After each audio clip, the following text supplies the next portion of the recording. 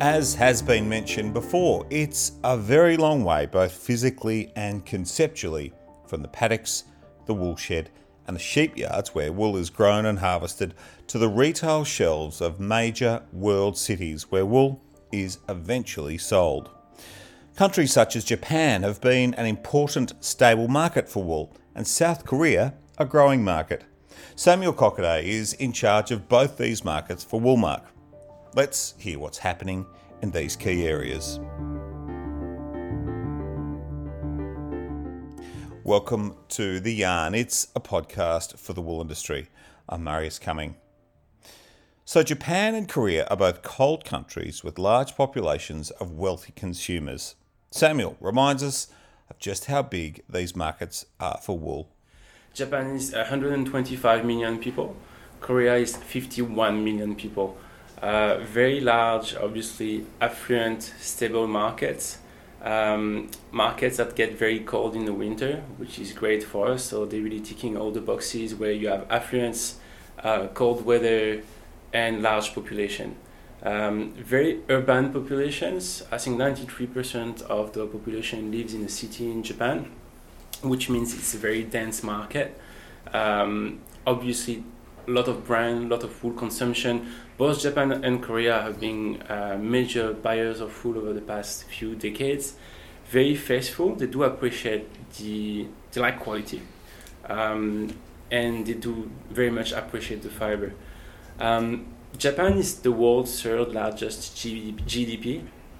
Yes, we sort of forget that it's such a big economy. Yeah, and Korea is the 13th GDP in the world, but they are the third largest economy in Asia, following China and Japan. And no one really thinks about Korea in those terms, but if you actually look at the size of the apparel market in Korea, it's almost as big in dollar value as Japan. Digital fashion, which is great for us, and that market is growing. And the big difference between Japan and Korea, Japan is very mature. Korea is a very mature economy, but when it comes to fashion, they really come from synthetic fibers. And as they are going more premium, they are looking at buying better fibers, so that's quite exciting for us. Japan is the second largest importer of wool suits in the world. They are the third largest importer of wool knitwear and the first largest importer of overall wool apparel. But just, to understand how important. So they're still, given a very formal culture, they're still wearing wool suits, whereas, say, here in Australia, people are dressing down and less formally. But in Japan, people are still dressing very formally, is that?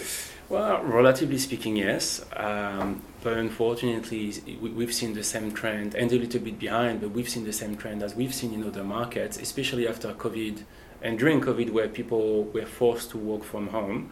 And people didn't really come back to the office wearing suits like they were before. But it's still more formal than other markets. People won't show up in the office in a polo or in a t-shirt. So they will wear a jacket, they will wear slacks. So there's still a market for us. There is clearly a renewed interest in made-to-measure. So people will buy less, but they will buy better. And that's good for us, because if they don't want to buy 5 polyester suits and they want to buy one nice merino, Australian merino suit instead, and keep that for a longer time, that's pretty good for us. So the market overall has shrunk significantly, but the share of merino, I think it will stay there. But that's okay, because there's many other opportunities. I will talk a little bit more about that in a minute. As I said, those are mostly very large consumer markets. And so a lot of what we do here, Japan and Korea, is marketing and business development. A big part of our role is to work with the best brands, designers, retailers in each market, be it sports, outdoors, of course, formal wear, and just what we call daily casual wear. You could put Uniqlo in that category. It's what I just wrote down. Did you notice that? Amazing. And we just work with these people to encourage them to put more wool in their collection and encourage them to promote it. Sometimes we promote it with them, but what we really try to do is leverage their spend. because those guys have huge marketing budget. It's a matter of convincing them and making them realize there are opportunities to put more wool in their collection, and mostly if you promote it, if they actually spend some dollars there, they will increase their sales. We measure that, it's very clear. We have a lot of cases we built over the years. If a brand promotes actively wool, people will love it, and the sell-through, the sell uplift year on year, we measure all of that, it very clearly goes up. So that's it's interesting. It's a challenge because some people do not understand. So sometimes it takes a long time, especially if they are not using wool. But it's very rewarding to work with a brand that had nothing to do with natural fibers, had nothing to do with merino, and see them grow their collection. And I'll give you an example. Do you know Mizuno? Have you heard of the Mizuno brand? No. So Mizuno is the second largest sports and outdoors brand in Japan, coming after ASICS.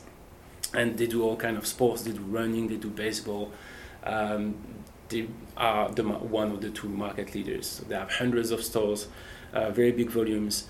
And we pitched them merino for their base layer. So they have a best-selling collection of synthetic fiber made base layers that they started 30 years ago. And this year was the 30th anniversary, and we worked with them to incorporate merino wool for the first time in their base layer collection. So that's a blend. It's 60% merino wool, 40% of their proprietary fiber, synthetic. But that's exciting because they did quite a significant number of products. We are promoting that with them this winter, and they are loving it so much that they already decided to double quantities next year and add 2 new lines that incorporate wool in their base layer collection next year.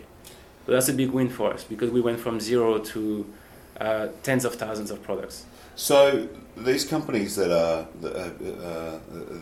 very much based their business on synthetic fibres that are now moving into merino, how committed are they to that, and where does sustainability come into this? It's interesting going into stores that are talking sustainability, but very hard to find any merino in their collection.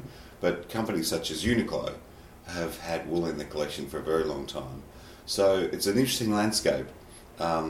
Do these big companies, are they willing to put their money where their mouth is and walk the path of sustainability generally, or it must be interesting for you to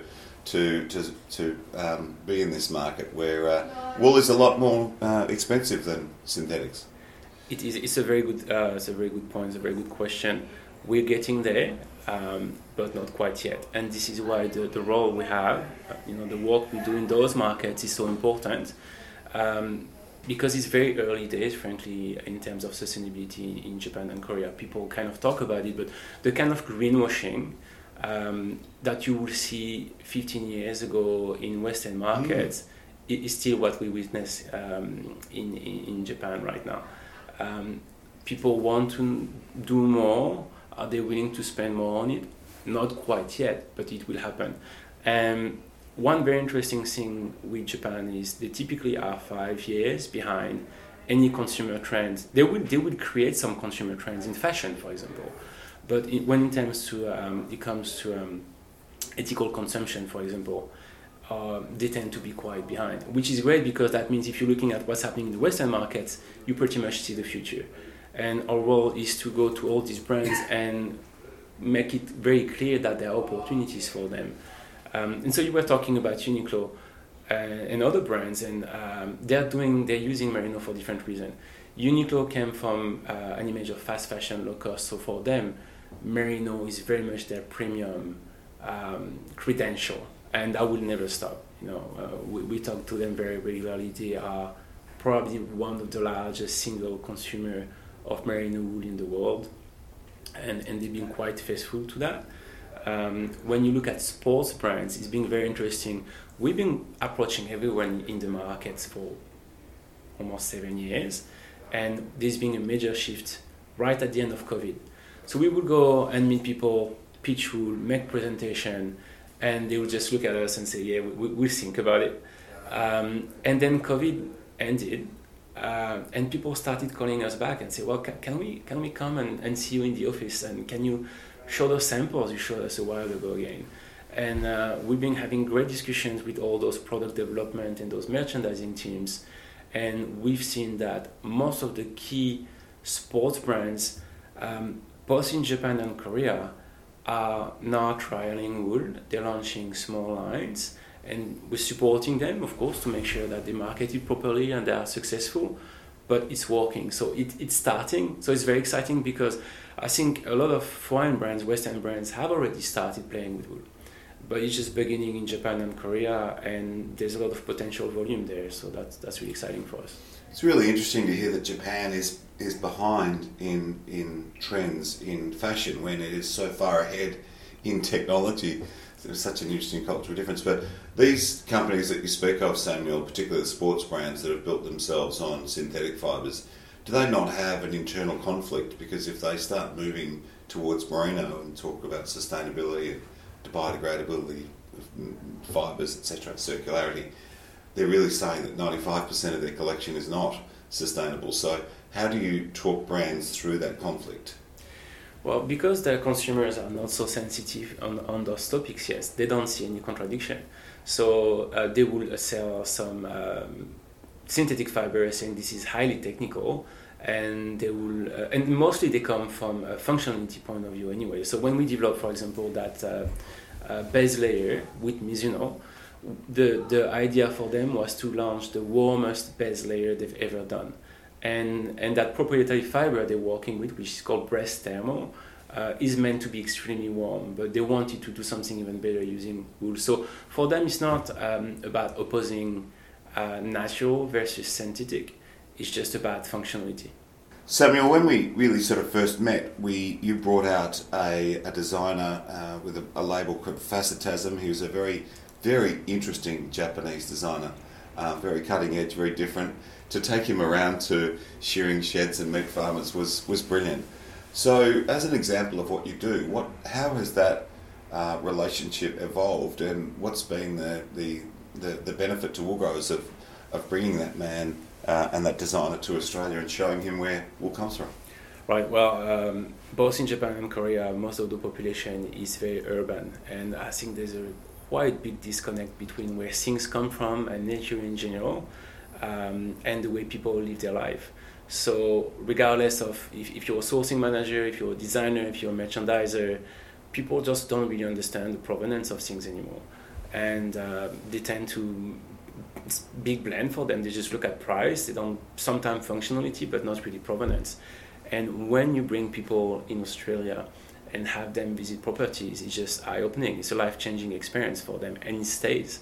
There's no question. So that designer you were mentioning, every time we talk to him, he's a life convert. He's an ambassador now. And we've brought other brands over the past few years, including one of the largest apparel groups in Japan called Onward. And that's been insanely beneficial for us over the years. We've already had 3 marketing collaborations, and we are promoting directly because of that trip. That was eye-opening for one of their key managers, and made him realize the importance of this supply chain and the beauty of it and the value of it. That convinced him to do these big marketing campaigns with us every year. So we already work with them 3 years in a row, and we're looking at working with them again. And again, we're talking about hundreds of thousands of merino products, most of them Woolmark certified.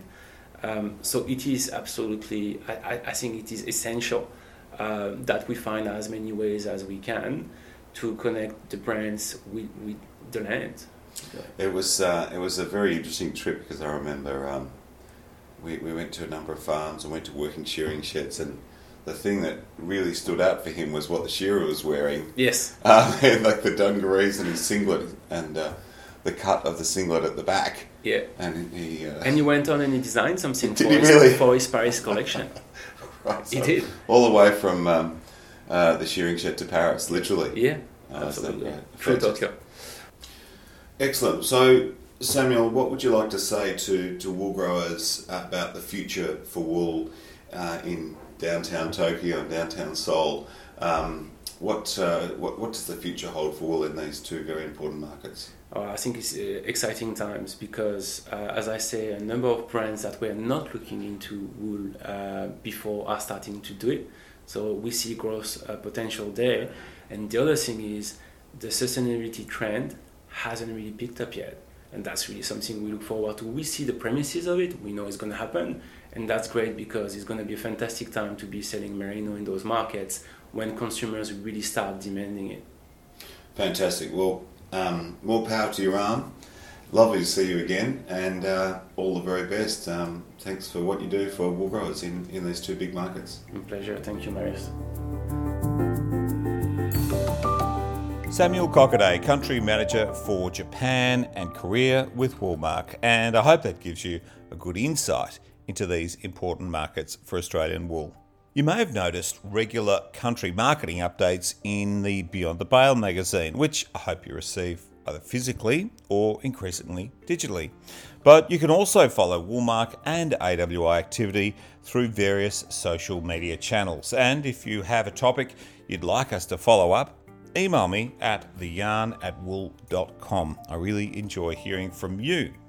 But from me, Marius Cumming, for now, thanks for having a yarn with us.